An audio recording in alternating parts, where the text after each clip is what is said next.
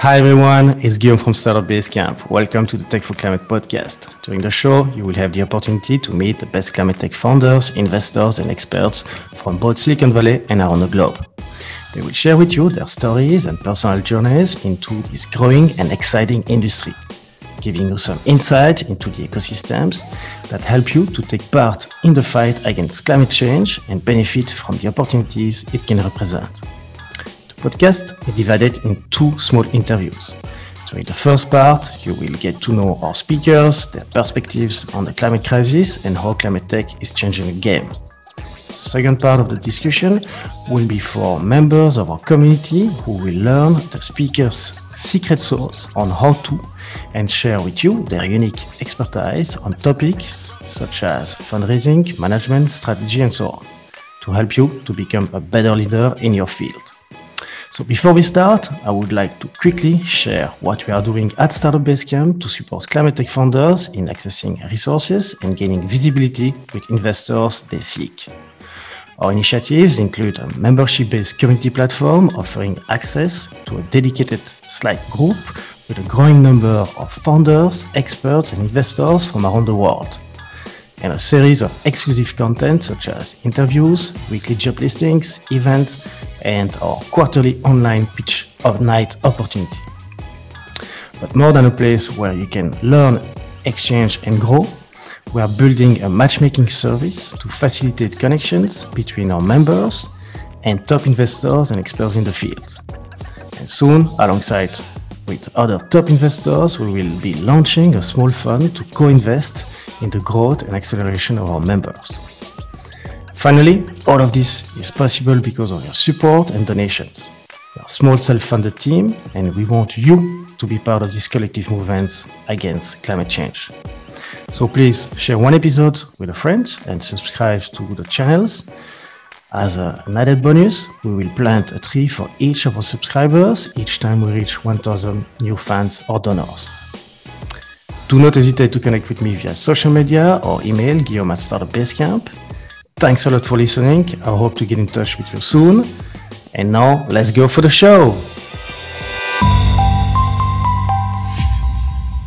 Hi everyone, in today's episode we are speaking with Erin Bellart, Managing Director of the Cleantech Hub at Lufthansa Group. The Cleantech Hub is seeking to push boundaries of aviation by driving and accelerating the change towards a cleaner and more sustainable aeronautic industry.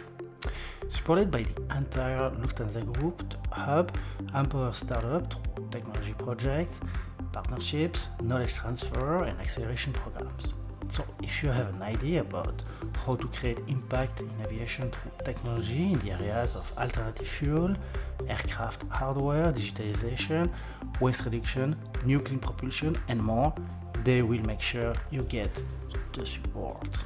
I was excited to have Erin on the show, an incredible woman who is passionate about nature, travel, and putting people together to create impact on the environment. After studying in Canada and spending the first 7 years of her career in Asia, Erin joined the Lufthansa Group in 2017. To then, in 2021, at the launch of the Hub, take the Managing Director position to support tech founders who are building the aviation of tomorrow. In this episode, Erin will share her extensive knowledge of the aviation industry, its sustainability challenges and the technology opportunities and nature-based solutions which can be deployed today to directly impact climate change. Then she will cover in detail how they select and support founders and how they measure the impact that they base their onboarding decisions on. She will go on to the highlight underdogs area in the aviation environment in which she sees exciting potential for investment growth and impact. Following that, Erin will share her view on the climate crisis today, what's next for the Cleantech Hub, and how you can be involved in this growing cleaner aviation movement. The second part of the show, Erin will give her secret sauce for founders and corporates looking to get Lufthansa ready and pitch successfully to join the Cleantech Hub program. Lastly, Erin will cover how she tackles challenges to maintain a healthy work-life balance and share a few inspiring authors for climate tech founders. Erin, welcome to the show. Hi Erin, welcome to the Tech for Climate podcast. I'm super happy to have you here with us today. I believe it's going to be a great opportunity for you to tell us your story and learn more about what you guys are up to with Lufthansa Group Cleantech Hub. So, welcome to the show. Thank you. Hi, Guillaume. So, before we start, as usual, could you please give us a 30-second introduction about Lufthansa Group Cleantech Hub? Cleantech Hub is an internal Lufthansa center of excellence, which is pulling together all of the different business units, clean technology, which we've made over the years, and opening up the Lufthansa Group to external technologies that we need to become a cleaner company over the next few years. So let's start from the top. Can you tell us a bit more about your personal story and background? What are you passionate about? What do you do besides working on supporting and investing in founders who are changing the world of aviation? What makes you feel inspired or like your best self? Who is Erin? So I hate to say it, but my social life at the moment is not that good. We're coming out of the pandemic, I hope, and there's been a lot of time at home. We had a bit of what the Germans call Kurzarbeit at the beginning of the pandemic. So we had a couple of months where a lot of staff of the Lufthansa Group, in order to kind of mobilize, were sent home, and they were kind of on call for your boss will call you if there's any work. But until then, just sit tight and wait for the phone to ring.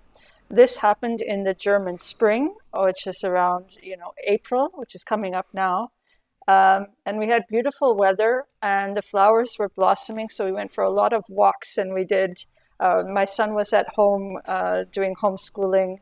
My husband was at home. So we had a lot of family time. We had an au pair that we actually didn't need because we were always there, but we had a Colombian au pair. So she was there.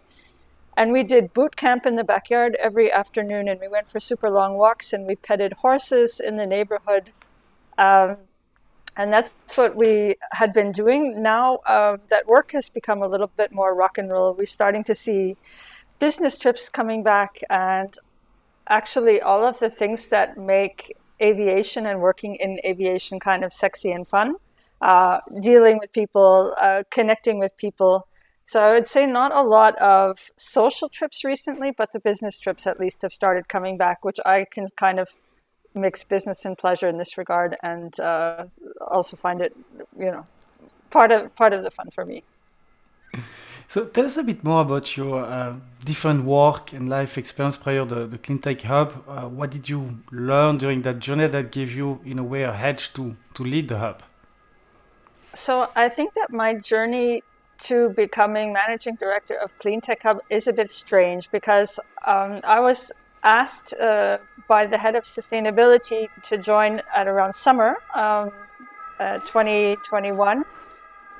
And at this time, I was really excited about the prospect because obviously networking, sales, all of these kind of things, really dealing with a lot of people and putting ideas together which haven't been combined before is something that I really, really like professionally and maybe personally as well.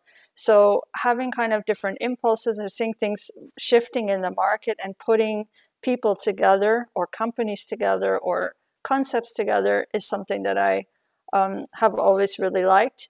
So this was kind of a culmination. I had a really long,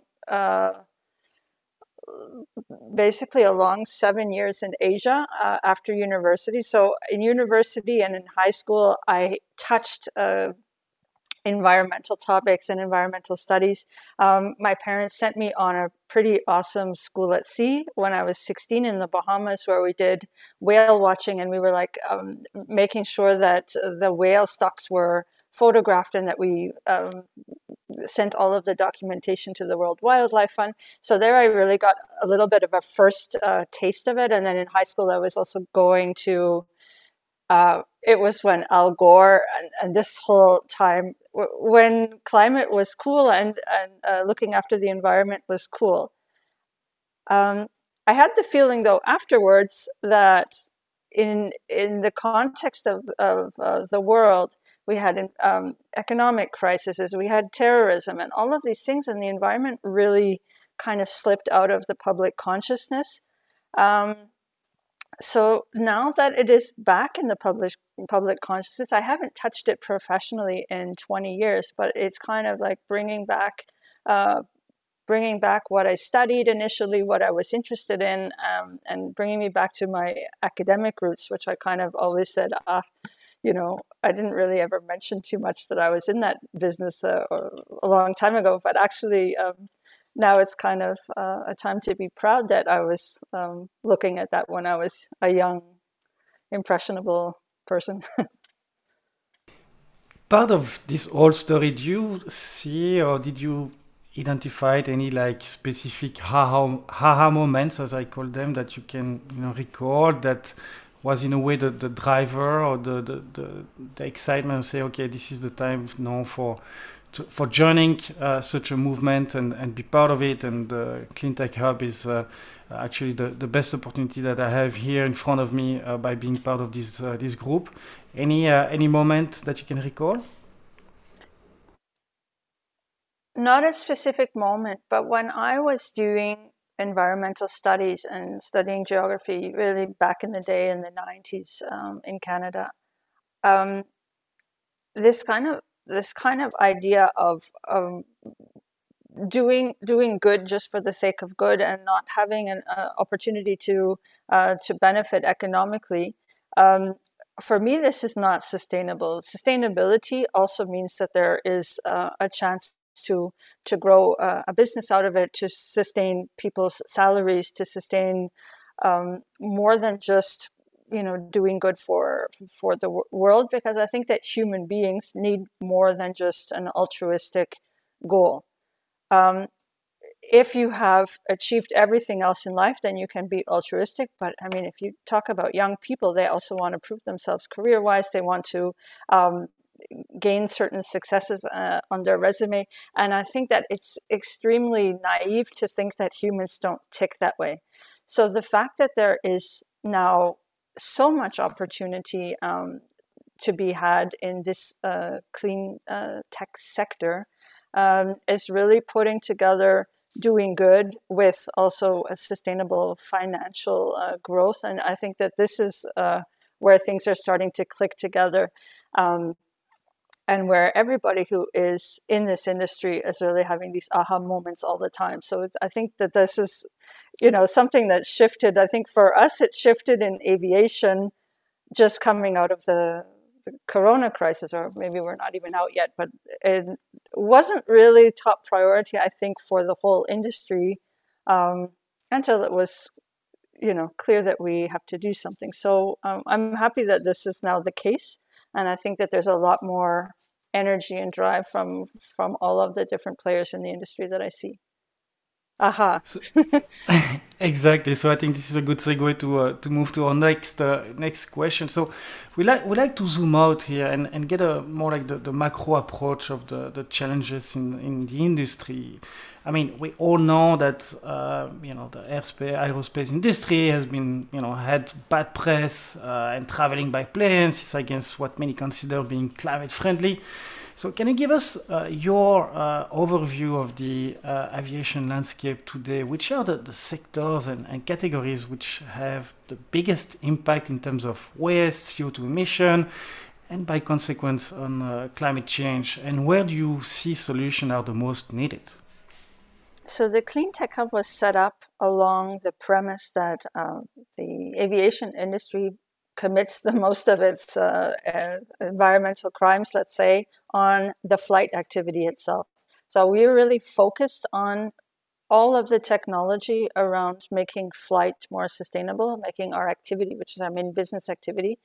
And we are completely de-scoped from the Clean Tech Hub on solar panels on buildings, or air leakage in buildings, or things like that. What we're driving to work, what kind of company cars we have. This is all de-scoped.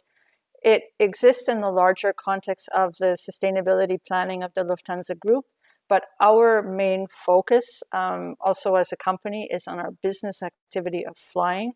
And obviously, burning fuel is the biggest driver. And then there are all kinds of things that we can do around flight to make this activity of burning fuel lessened or to mitigate it. So there are things like looking for better aerodynamics, changing the types of fuel that we are using, looking at different types of engines, looking at different types of powertrains, different types of aircraft, and all of these kind of things. So these are the technology sectors that we are looking for to mitigate our burning of fossil fuel. This is the main driver for us. Of course, there's other things like weight and noise or waste and noise and other things that we are also producing, which is not good, and we have to focus on that as well. But I think it's like, so our four things are CO2 emissions, non-CO2 emissions, noise, waste. In terms of the solution regarding all of those challenges that you mentioned prior, now in terms of like, and it sounds that mainly burning fossil fuels is like one of the main challenges that the industry is facing. Do you see like as of today in terms of like implementing potential solution to be deployed at scales? I mean, which one are they, and what are the proportion between what we call tech software solution versus nature-based solution, if any exists or any needs to be implemented? So there are natural solutions. I think we need to, cut. What do they say in Germany? They cut the elephant into slices, which I don't understand what this means. But it sounds pretty gross. You need to cut the problem into different sections in order to deal with it. So if you're talking about getting rid of fossil fuels, then we have something called sustainable aviation fuel, also known as SAF. And this is something that we have committed to buying and switching over to. However, obviously the main point here is that there's a pretty huge green premium on this SAF. There's not enough of it, and it's hell expensive as well. So our aviation profit margins are at the level where obviously this money to pay for very expensive fuel cannot come out of our normal operating budget. This has to come either from incentives from the government or kickbacks or whatever, some kind of financial incentive from the government, or it has to be passed on to our passengers. This is a clear statement which our CEO, Carsten Spohr, always makes, and this is what we need to look at.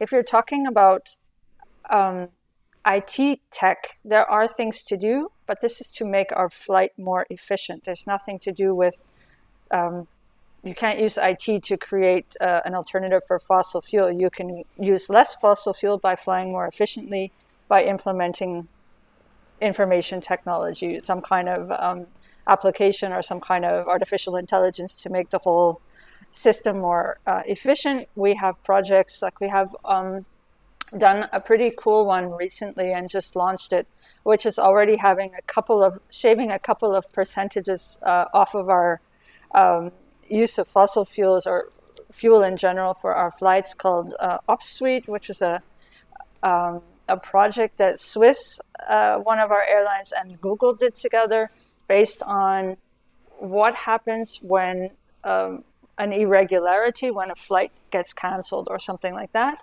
and what happens over the course of the 4 days, because you have a very big network and all of these aircraft are moving parts in one network and they all have to be planned together. They're not independent aircraft. They're all part of one kind of system with a lot of moving parts. So in order for us to forecast, if that happens, what is the fallout? You can then kind of plan towards different KPIs, and one of the KPIs could be to reduce the effect of climate change, or you could reduce CO2. Meaning you have a whole bunch of passengers which were affected by this flight. You can then shift them onto other carriers, shift them onto other flights. You can shift them partially onto other flights and then send an alternative aircraft which is smaller. And there's a lot of things you can do. So we're now building up tools in order to help us plan what is the best recourse. And if we want to have the lowest CO2 impact, we can basically press the button that it provides the information of what we should do in terms of an operational setup. In terms of natural solutions, if you look at things like sustainable aviation fuel, right now there is sustainable aviation fuel on the market with things made out of recovered cooking oil from McDonald's French fryers and things like that. There's not enough cooking oil in the world. As much French fries as we eat, it's not going to cover our needs. We would have to eat way more French fries, and I don't think that is a sustainable solution for anyone either. There is a process which was discovered already decades ago called Fischer-Tropsch, which is a chemical process in order to create a synthetic gas, which then can be refined into basically a synthetic jet fuel. And this is something which a lot of different startups on the market are effectively doing in order to create an alternative to fossil fuel. This is extremely promising. However, it's not at scale yet, and this is what we are highly interested in, helping to scale these types of things. I can explain maybe later a little bit about, what are the shortcomings of Fischer-Tropsch in today's kind of environment. I think the technology is working, but in order to get it up to scale and to fix the supply chain, and there would be a lot of work to do. We've even seen other companies who are looking at, microbiomes who are essentially creating fatty acids themselves by eating, specific types of food stock like algae and things like that, which can also create a type of SAF if they're refined. So there's a lot of different approaches to the same problem. And myself and also the experts, like I would say, like our super aviation geeks who I work with and our SAF geeks are pinching themselves because they can't believe how lucky they are that they work in an environment where they see so much innovation and so many different approaches to solve. This could be a good segue for my next question. You didn't mention in the different solution that you guys are looking at about hydrogen planes or EV or electric planes. How do you guys see that in the future? Maybe we can speak one after each other if you have any view on that. Sure. So I would like to split maybe EV, urban air mobility, hydrogen, split these into kind of different categories. The Lufthansa business model is not classically driven towards replacing any of our services with these inner city taxi. We're not a taxi company. It could be that this is something in the future which becomes an ancillary service to a flight and gets you to the airport, and this is interesting.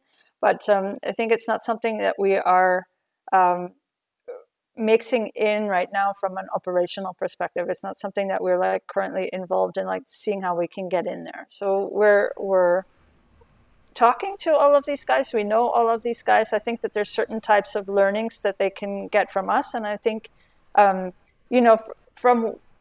IT learnings, for instance, or process learnings, that there's certain things that they can get from us because they're coming from an OEM situation where they build an aircraft and they need to build hardware and machinery, and they don't maybe understand how all of these things work in a closed circle or a closed system. So there we probably can give them some knowledge exchange. But then what they are doing, which I find extremely interesting, is they're looking at a lot more automation and sensors, and they're really heavily loaded with technology, and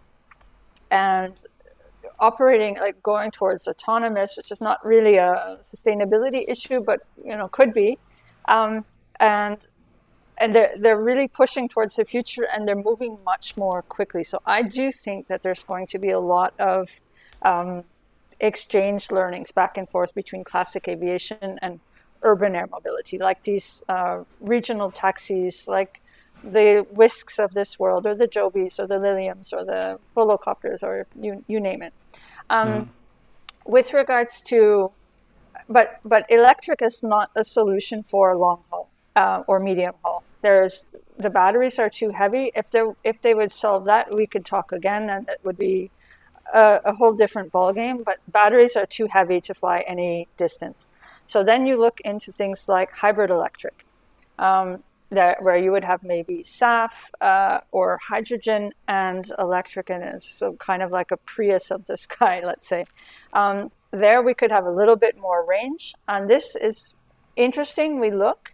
Right now, there's a lot of companies in the market, a lot of startups, Silicon Valley startups, or there's a few in Europe, who are trying to prove their technology by retrofitting another aircraft. Usually they're starting on 2-seaters, maybe they go to 4-seater, and then if they crack like 50-seater, 80-seater, 100-seater, we are then getting very interested in looking at this. So we're interested when they're cracking the 2-seater, but when they start cracking a larger kind of regional jet or regional propulsion, then we're getting very, very curious, very excited, and we want to more closely partner with them, because then we see really a classical potential supplier for the future. But then the last one, you said that you wanted to know about hydrogen. So hydrogen for sure. An extremely exciting topic, and if hydrogen is part of a hybrid, or if it's just hydrogen fuel cell or hydrogen. So this is promising. It's probably not going to be promising for the complete long haul, but like a very good regional, European wide, maybe up to 5-6 hours. And there we are very open to talking to a lot of different startups. And what we would like to understand as well is how this is all going to work from a supply chain perspective, from a ground operations perspective, safety issues about if you have compressed hydrogen tanks on the runway close to, I don't know, other vehicles. Can something explode? Do we have a safety implication? I think these topics all need to be very well sorted before anything happens. We have some projects and talk to different companies in order to understand the situation, so that we don't miss any boats, and that we also build up our own knowledge internally. So I think hydrogen is definitely something that the entire industry is very excited about. Thank you for sharing all of those very valuable insights. So what needs to happen to have all of different solutions that you guys are looking at to be in a way fully deployed and making the plane, the transport by plane, carbon free or at least sustainable? How long do you think it's gonna take? Are we gonna make it by 2050? Maybe if you can tell us a little bit about your overview in the European, maybe US, if you have any insights as well. Did you see anything like blocking that you have identified? Is it a need for new policies to be put in place? Maybe lack of funding, maybe lack of technology or startups available already to scale? What is the impeding factor? I think if I look at my own schedule and my own ambition and the ambition of our team and of my stakeholders at Lufthansa, the only thing that we lack is time. There's not enough hours in the day to do all of the projects that we might want to do. So we have SAF as a very big future beacon or current beacon. We have the problem where there's not enough of it, and not enough passengers are electing to buy it because it's quite expensive. So if we would put more investment, or if more people would buy SAF, we could obviously use this money also to show the industry and bring down the price. I don't think that money is really the issue. My experience is that there's so much venture capital, there's so many funds in the market funding green tech, that this is not the limiting factor. The limiting factor is that we have to move together, building up that every single person in this ecosystem is able to contribute what they know and what they can, add to the puzzle, and this working together. I don't see a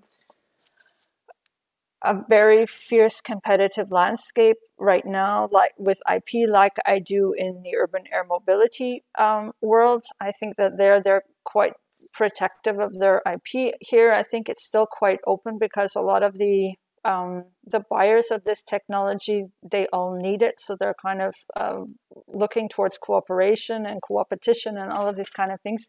I think the biggest drivers for us of hitting our goal of 2050 is cheaper at scale, commercially readily available SAF. If hydrogen is actually going to work, Airbus has the date of 2035 for their big hydrogen aircraft. They think that it's quite ambitious, but I think that there's a lot of startups who are also ambitious and also very quick and not burdened by the politics of a big corporation, which are going to start nipping at their heels and push them. And I think that this consolidation idea where different startups are starting to consolidate their technology, or that maybe some of the larger ones are snapping up these startups, is not even close to happening yet because the technology is not as ripe as it could be. I'm looking forward to seeing these startups put pressure on Airbus and co. Mainly Airbus, I think. So do you see any, because you didn't mention anything on that side, do you see any lack of policy that would need to be passed to, in a way, accelerate those change within the industry? So one place where Lufthansa Airlines, I think, or Lufthansa Group, Lufthansa Airlines is a little bit struggling in a competitive situation right now is that our SAF is not subsidized by the government. Some of the other European markets have subsidized SAF, like in the Netherlands or in France. So that's putting us at a disadvantage vis-a-vis our B2B customers. This is something that policy-wise we would like to see change. We are strong opponents of taxing fossil fuel because this is just taking money out of our hands where we could invest it in SAF, and we are definitely motivated to do so. We just signed a $250 million deal for SAF offtakes in December last year. So we're putting our money and our investment money where our mouth is, and this is for sure important. We do not want to be penalized and taxed on top of this, because this is not what's needed. If people would like to pay a certain amount of money to fly somewhere, it should be that part of this money is going towards compensation through sustainable aviation fuel, or cheaper compensation like buying tree planting projects or something like that. So those are kind of two areas. Another thing which we find challenging is, and I think here I see a little bit of a difference with the US, their approach from the US government. So you have AFWERX in the US, which is Air Force's investment vehicle in order to accelerate startups in the aviation field. There's a lot of money going into urban air mobility, into autonomous flight and things like that. And you have a pretty big pot of money. I can't remember how much money is in there, but it's something like €500 million or something like that. In Germany, you have also €500 million sitting in a pot for clean aviation, and you have digitalization pots and stuff like that. Our money is maybe a little bit linked to research and not so linked to commercial endeavors. And I think that in theory it's good, but in practice companies cannot use this money to invest in things which are the future leading edge technologies because they will miss the boat. They will be too slow because there's too many strings attached, and you have to bring along too many research institutes in order to really capitalize on something which needs to be done now. It needs to be done quickly within 6 months, 9 months, and then rolled out and implemented to customers, whatever. So I think that those are things where our different governments could potentially do things a little bit better. Okay, thank you so much. So let's go into the specific of the Cleantech Hub. Can you tell us a bit more about like the story, the genesis of it? Why and who started the initiatives? What was the initial gap seen that in a way led to the thesis behind the Cleantech Hub? So the very initial seeds of the Cleantech Hub, I think, came out of Lufthansa Group's strategy.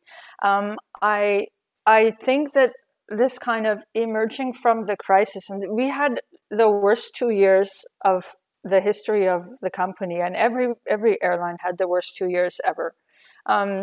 We did not go bankrupt. We were supported by the government. We were extremely thankful, but it was a little bit touch and go for a while. But for the whole industry, we are not recovered. We are still in somehow crisis, post-crisis mode. We still have Omicron. But I think that in the summer, there was this kind of shift, okay, we are now repositioning for our next thing, which is to be strong again and to have we were a very strong airline before and a group. In 2019, I think we had the best year ever. And then all of a sudden, the world kind of ended and we were all kind of holding on for dear life. But this summer, we started emerging, and I think around May, June, when some of the restrictions lifted and we started seeing the light at the end of the tunnel of COVID, I think it started to be looking into the future mode and bracing ourselves for what's next and of the future growth. And then I think there, the opportunity was very clear. We need to focus on climate next. This is the biggest topic that we need to focus on, as well as passengers, loyalty and all of these other issues, but we've always had those. But the new one that comes in is climate, and how can we really accelerate and make sure that we are ready for meeting these very, very tricky targets that we have. And we need to pull in a ton of external impetus and external technology, and to figure out how to bake this into the Lufthansa Group. So we had a new person named Annette Mann, who was then my direct boss and a brilliant leader. And she came in January 2021. She unfortunately now has got a new role as CEO of Austrian. So we have been extremely sad to lose her, but obviously we can't begrudge her such a fantastic promotion, and we will still see each other and everything. But so she pulled this together, and she, I think, very cleverly put together all of the best networkers and drivers of Lufthansa Group across the different business units to say, guys, we need power here, we need energy, we need this kind of push. Put this together, and we kicked off with a meeting in June, a bigger kickoff a couple of days in August, and then I was onboarded end of August, or I was called and said, hey, Aaron, you want to come over and do this? We think that you're right. You have the kind of entrepreneurial, salesy, and pushiness that we're looking for. And then we just started full on working to get this up and running, and here we are. It's a few months later. Congratulations! Pretty quick for sometimes for a big corporate is always sometimes a bit more challenging to move on. So congrats on that. Can you tell us a bit more about how the program works? What do you offer to founders, and that you in a way invest in and support, like, and maybe if you can relate to the challenges that you see that are specific to them when they arrive and knock on your doors, and thanks to you guys, you can go to the next step. So I called in somebody that I worked with before called Annie Druids, and she was somebody that I was working very closely with at LSG, the catering company, with a very strong organization of challenges, organization of, organizing pitches and things like that. And I had a couple of what we call focus area champions who had experience pulling up these pitch sessions with external companies. Technik had done quite a bit. Lufthansa Technik had done quite a bit. So we pulled together all of these different experiences of startup challenges that we had within the Lufthansa Group, who were kind of already sitting somehow in the umbrella of the Clean Tech Hub, and put all of this knowledge together. And we made a process where we also have a pitch day quarterly, and we invite companies to come and pitch us something. We offer 10 boosters. The boosters are things like you can become, a supplier, or we can give you our first customership, which we have. It means like a pretty big volume actually for a young startup to get a Lufthansa as a customer. So we can give you a product with our volumes behind it. This is like a really big push. We can give you an endorsement. We can say, we have checked this technology, we have checked this management team, and we believe in you. So we will strategically partner with the company, which helps them to get venture capital or to get a second customer. We will hook them up as well with investment. We could invest in them ourselves or not, depending. We can help them with certification knowledge, because this aviation industry is tricky. It's like the operations is complex. And I think that if you're not in there, so like, let's say these Fischer Tropsch guys come in, or the SAF guys with synthetic fuel, they have like a small piece of technology. They're coming out of PhD programs in technical universities, and they're super brilliant, but like, we could blow their mind with the complexity of a Lufthansa Group supply chain, for instance. So what I like to say, I always, like, you can see my background, we have the wing. I stick these startups under the wing, and we like protect them in the Lufthansa Group, and we tell them, okay, you have to do this and this. We have a huge bunch of, contacts across different industries or whatever they need. We have government contacts. And so we basically try and cook a little deal for each company individually and see how they could be baked into the Lufthansa world, how we could, not necessarily financially, like buy them and then own them, no, but like how could we take something that they have, some ideas, some whatever, and to implement it in one of our airlines or in our business somehow, and like to make it actually working, prove it, make it tangible, make it like easy to communicate, where they can get a lot of acceleration out of it. So we're not an accelerator per se, but kind of, yes. Or the Lufthansa Group is the accelerator, and we bring them in and figure out like who to send them to and how to fix it up. So you definitely have a role of facilitator within the complex world of the aerospace industry. So can you give us maybe an example? And you mentioned a few of them during the interview so far of your previous like companies that joined the program. I mean, what makes them special? The team, I guess, the market, the technology.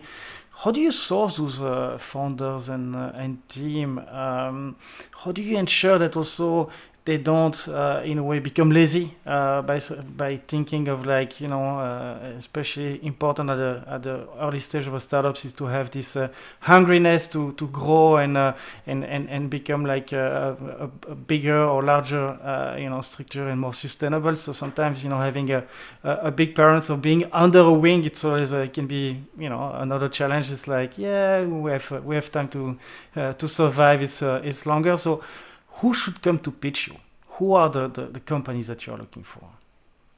So we've got some companies that have pitched in the background. And like I mentioned, it's really these beautiful stories of two young PhD students who have like a, crazy mad scientist breakthrough technology that they've somehow created in a lab at their university. And now they are brave enough to bring it out and to turn it into a startup and to come and approach Lufthansa. So they approach us for a pitch or they approach us, I don't know, somehow through the back door or wherever. And if we see something there that we find has potential, then we will try and do something for them. It is not the main operating procedure of Lufthansa Group to financially invest in all of these companies. Definitely not. We are not an investor in this sense. We will only invest if it's a strategic benefit for us, and if we are a strategic fit in terms of that. Otherwise, I think it's better to stay in the customer role and then to help them with knowledge exchange and with like, hey guys, why don't you talk to these people? Or we met this company which can help you, or this is a current supplier of ours, and please get your product in here and we will work together on the specifications. So there's a pretty nice example, and this company is somehow sexy. They have everything. They have like two young female founders, super smart science, and so a company called Traceless. It's German, so we're German. Everything perfect match made in heaven. They have a plastic alternative, which are pellets, which are able to be put into any kind of plastic tooling. So it means that you're not basically mucking up the supply chain by needing to source new products and getting new products into the supply chain, which is complicated. You have specifications. There's a lot behind all of this. Specifications, everything in SAP. You have supplier contracts, blah blah blah. So they have a product which is somehow clever. It's replacing plastic, and it will dissolve in your compost heap at home in 40 days. There's a video on YouTube that shows over time lapse. This thing just dissolves. So even that, they're not at scale, and they have this challenge now of finding, a place to put a factory and ordering the machinery to produce this stuff. And they're also not at scale yet, but we really want to be there with them when they are scaling. So we've ordered now. It sounds super small for the world at large, but it's important because every little thing counts. If you get the first product, then the second one is easier, and the third one is easier, and the fourth one, and then it becomes, I think that the scaling happens automatically. So we have this like see-through plastic bag to go around a cutlery pack as the first thing that we're doing with them. This is nothing fancy, nothing, we tried to pick something easy that could go fast, but our volumes are in the millions, guys. So when you have one product, it can already be really helpful for a company. So this is what we have done with Traceless. It's not the same situation for everybody, but we try and figure out, okay, what can make this company shine, make them like really help them. And so that would be one example. Thank you so much. It's exciting. And which out of all of those companies that you see passing through the different pitch day, or that in a way they're direct land into your. How do they succeed? No, my question would be more like about like which one do you see as with your with overview now on this whole landscape? Like, which one do you think has the most is most interesting in terms of what I call ICR, impact cash return? So meaning like building impactful companies while creating a highly profitable business in the aerospace industry. Do you see any underdogs, subsectors, area that you're excited about in the aviation landscape that maybe other investors or the founders should look at?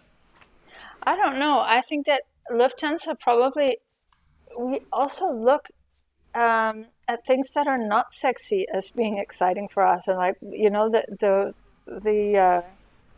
secret unicorn. They're not going to be unicorns probably, but the secret winners that we could identify are things like. So we have a company pitching, upcoming company pitching, and if I read this, I'm like, oh, I don't really see the big benefit. But when somebody from Lufthansa Technik reads it, they're like, that's something we need to solve. We've been wondering how to solve that for years and years. And this is a company which is making an insulation which goes between the outside of the aircraft and the panel walls. And apparently, in the past, we have a huge amount of water vapor which kind of collects in the insulation, and it creates a real weight problem. So now we have a company who wants to pitch us an insulation which does not retain water. So it means that the whole aircraft does not have this extra weight which is traveling around. So you know the size of the aircraft, and you think, okay, if it's collecting 90% water vapor from outside, you can kind of extrapolate that this is quite a few kilos. Every kilo creates more fuel burn. And stuff like that are like the real kind of hidden gems where our kind of nerdy engineers might get excited. Obviously, if this is a Silicon Valley startup podcast, then you want to hear about hydrogen and eVTOL and SAF and synfuels and all of this. I fully understand, but also sometimes those other under the scene, behind the scene things are exciting for us as well. It's a whole spectrum. Fair enough. That's for sure. But on the other side of the spectrum, like to your opinion, which are the solution that you believe makes zero sense in a way whatsoever and sounds almost like greenwashing or waste of time or resource? Do you have maybe any example that you saw recently? With no need to name the company in itself, but I mean, greenwashing is when you do marketing about stuff which was probably not invented for having climate effects, but was invented for cost effects. Okay, but we do have a lot of these kind of solutions that exist internally as well. We try not to market them too much because we didn't come up with the solution for saving the planet. We came up to save money and to save fuel. Fuel is expensive. I think your audience knows that.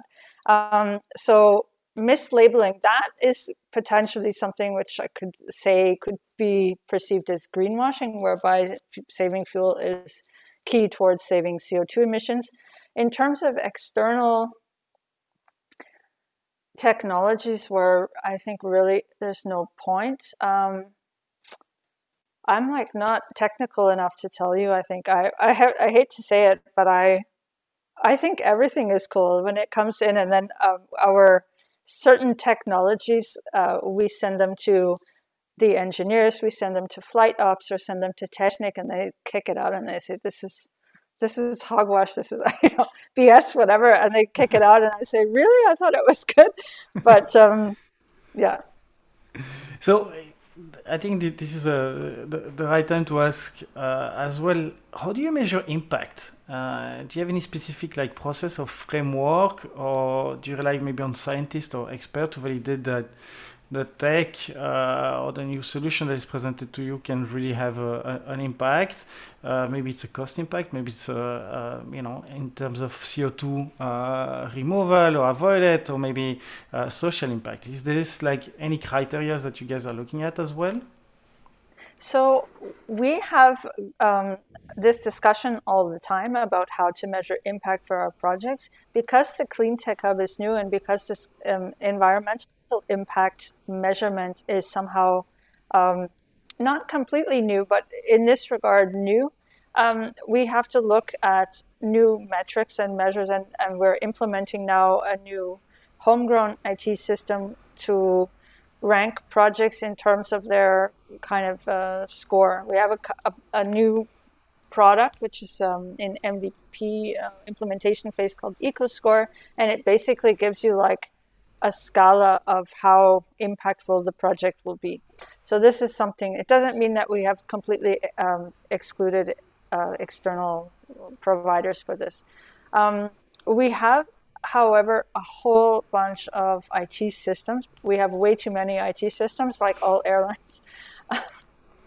Yeah, it's the nature of the complexity and the history of big companies. Okay, we have too many IT systems, but we have very sophisticated, long-running projects and teams which look at things like flight op efficiency and fuel efficiency, and we have an AI-based fuel calculator and in Aviator in a also a joint project which we developed with Google at Lufthansa Technik to really measure all of these things. We have a lot in the IT space to measure impact of specific things, but now what we are implementing is the measurement of these really sustainability projects and what they will bring to the group, because we do not have anything better than our gut for classifying it. We all know that this is not the right way. We are a German company with a lot of engineers. This is obviously not the end picture. So what's next for the CleanTech Hub, and what's your goals for the next 6 to 12 months? So 6 to 12 months, we have a very robust event schedule, I would say, where we are linking up with different external events as well as internal. We are trying to create spaces, physical spaces, where some of our startups that we're working with can have access to aircraft and engineers and know-how in our hangars at Lufthansa Technik in Hamburg, for instance. So this is a project that we're setting up. We have quarterly pitch days. So the next one is February 24th, and we have 8 companies pitching.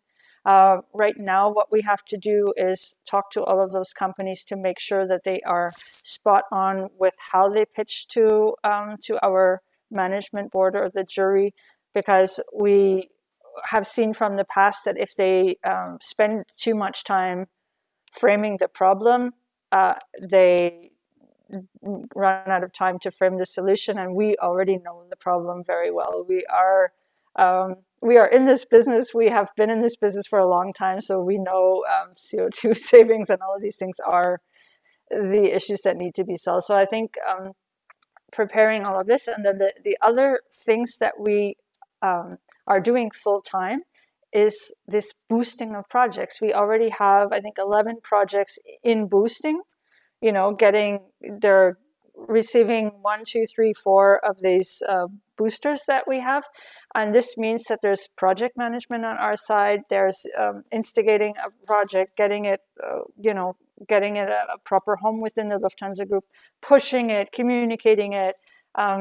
And this is also from the core team perspective, a lot of work. It's like a lot of, full-time project work. So we have an H2 demonstrator project that we are assisting, that is based in Hamburg. Basically looking for other partners to come in and accelerate them. For instance, we have an aircraft which is coming in was parked in Spain, that we are looking forward to getting in a couple of weeks to start doing hydrogen demonstrations and figuring out the ground operations. We have AeroShark foil implementations, and this is a kind of a plastic foil which goes on the outside of aircraft to make them more aerodynamic, which shaves off a couple of % of CO2 emissions.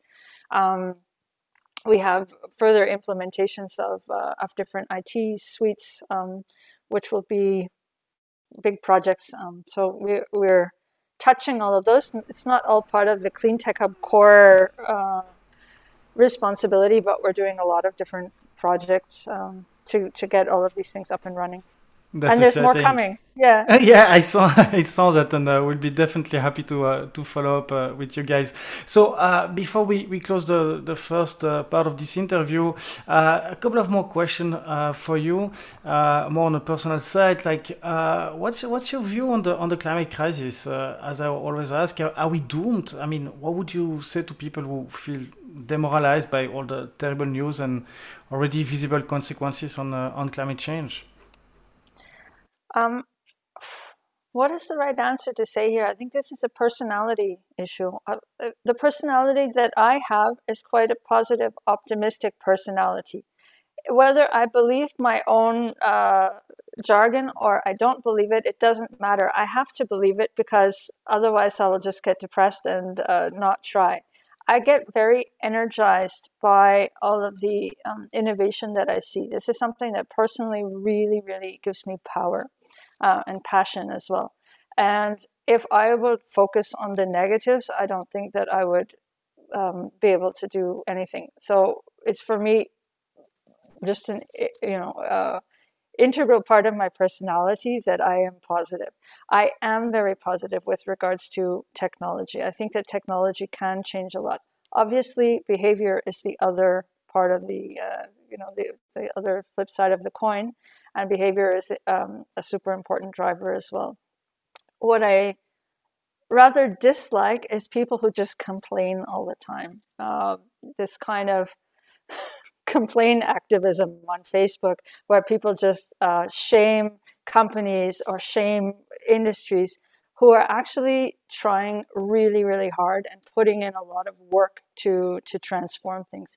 I think that it's a lazy answer to just point fingers and to only use behavior and not try and use influence of building up a future alternative. I don't think that any of these people legitimately never want to fly in an aircraft again. I don't believe this. I don't believe that they don't want to visit family somewhere or friends or ever visit another culture. I think this is absolutely nothing that our modern society wants to go back to. Aviation is like mankind's top proof of innovation, and something that we I think as humans should be really proud of, that we are flying an aircraft, but we don't have wings, but we managed to figure it out. And don't worry, we'll manage to figure out how to do it in a sustainable, cleaner way. You asked me before if we're going to hit 2030 and 2050. Yes, but if not, we will hit something close, and then we will have a lot of work because there will be more technology available to maybe do more carbon capture. Maybe it'll be cheaper. I think that things will work out. I don't know how the future exactly looks, but I think I have to be optimistic in this regard. I totally agree with you. We need to stay optimistic. We need to move on. And unfortunately, things are not easy. Won't be easy. But there is nothing worse than sitting and just complaining about the situation. So. Just a last question. We always speak in the tech industry, but also in a big corporation, about the gender equality and opportunity. Again, you are a great example that women has a critical role in the fight against the climate crisis and has their place to fight in that. What would you say to a woman who wants to, in a way, take that step? What's your view on it? I think that I think in any industry you have to have a balance, because it's never good to have only one viewpoint. I've been in very male-dominated industries before. I was just in IT previously to this, and this is quite male-dominated. I kind of like it to be the only girl sometimes. It's for me fun, but I also like being one of many women. In this role in the Clean Tech Hub, there's really a lot of strong women. We have Clean Tech Hub sitting under Annette Mann. She has a new successor, also a fantastic woman, Carol Dresche, who is coming from Swiss. Christina Förster as a board member, fantastic role model. And then I hate to say it, but a lot of the Clean Tech Hub core team are also women. We only have one guy now, and this was not on purpose, but it is what it is. And we feel very bad for him, and we try and help him and like take care of him because we know that it's a bit hard. I think you need everything. We have a lot of areas of the Lufthansa Group which are maybe a little bit male-dominated, but other areas which are completely female-dominated, like catering was also female-dominated, crew is quite female-dominated, cockpit is a little bit male-dominated, but I think in headquarters we see a lot of mixing, and I think that this is a very important culture of mixing different styles, different experiences, different approaches, and welcome. Women, I say women have to come, they have to show passion. Annette told me my job was to sparkle and to bring visibility to the Clean Tech Hub. This is what I try to do every day. As so a woman.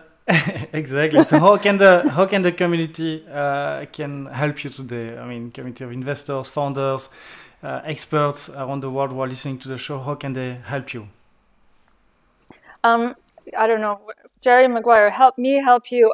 We are in the business of trying to find opportunities that we can implement into Lufthansa. So if you see anything along the lines of aircraft hardware retrofit that can make our aircraft more aerodynamic or lighter, or that the engines run better or cleaner.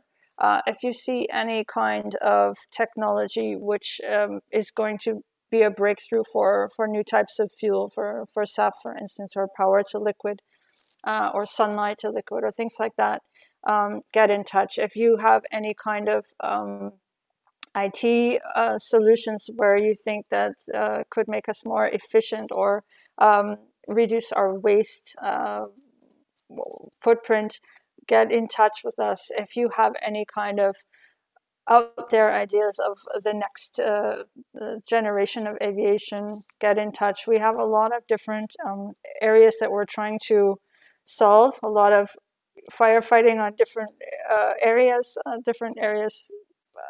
We need a lot of help from the external market. You said you have a lot of venture capitalists. We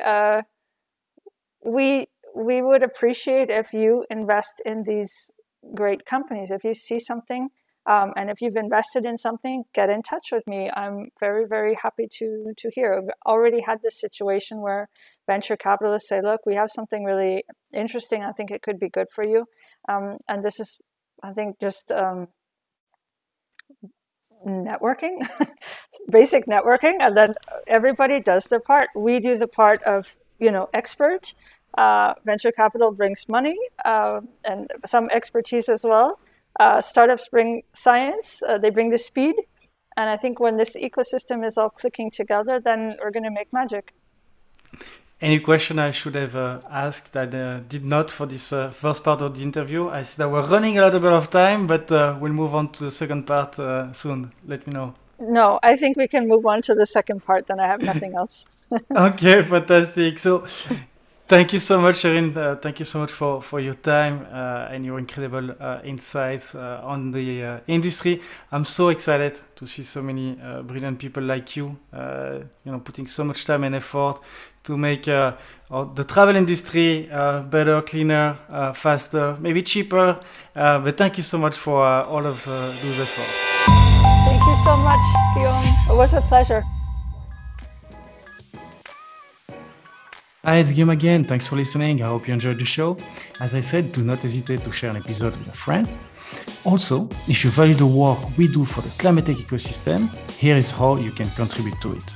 Today, I'm asking for your support and a donation or sponsorship to make the work of our self-funded team more viable.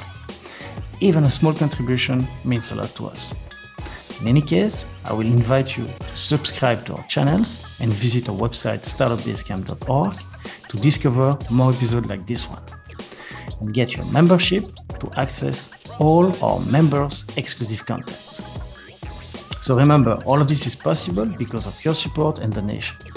And we want you to be part of this collective movement against climate change. Let's keep in touch, and I hope you will enjoy our next show with us.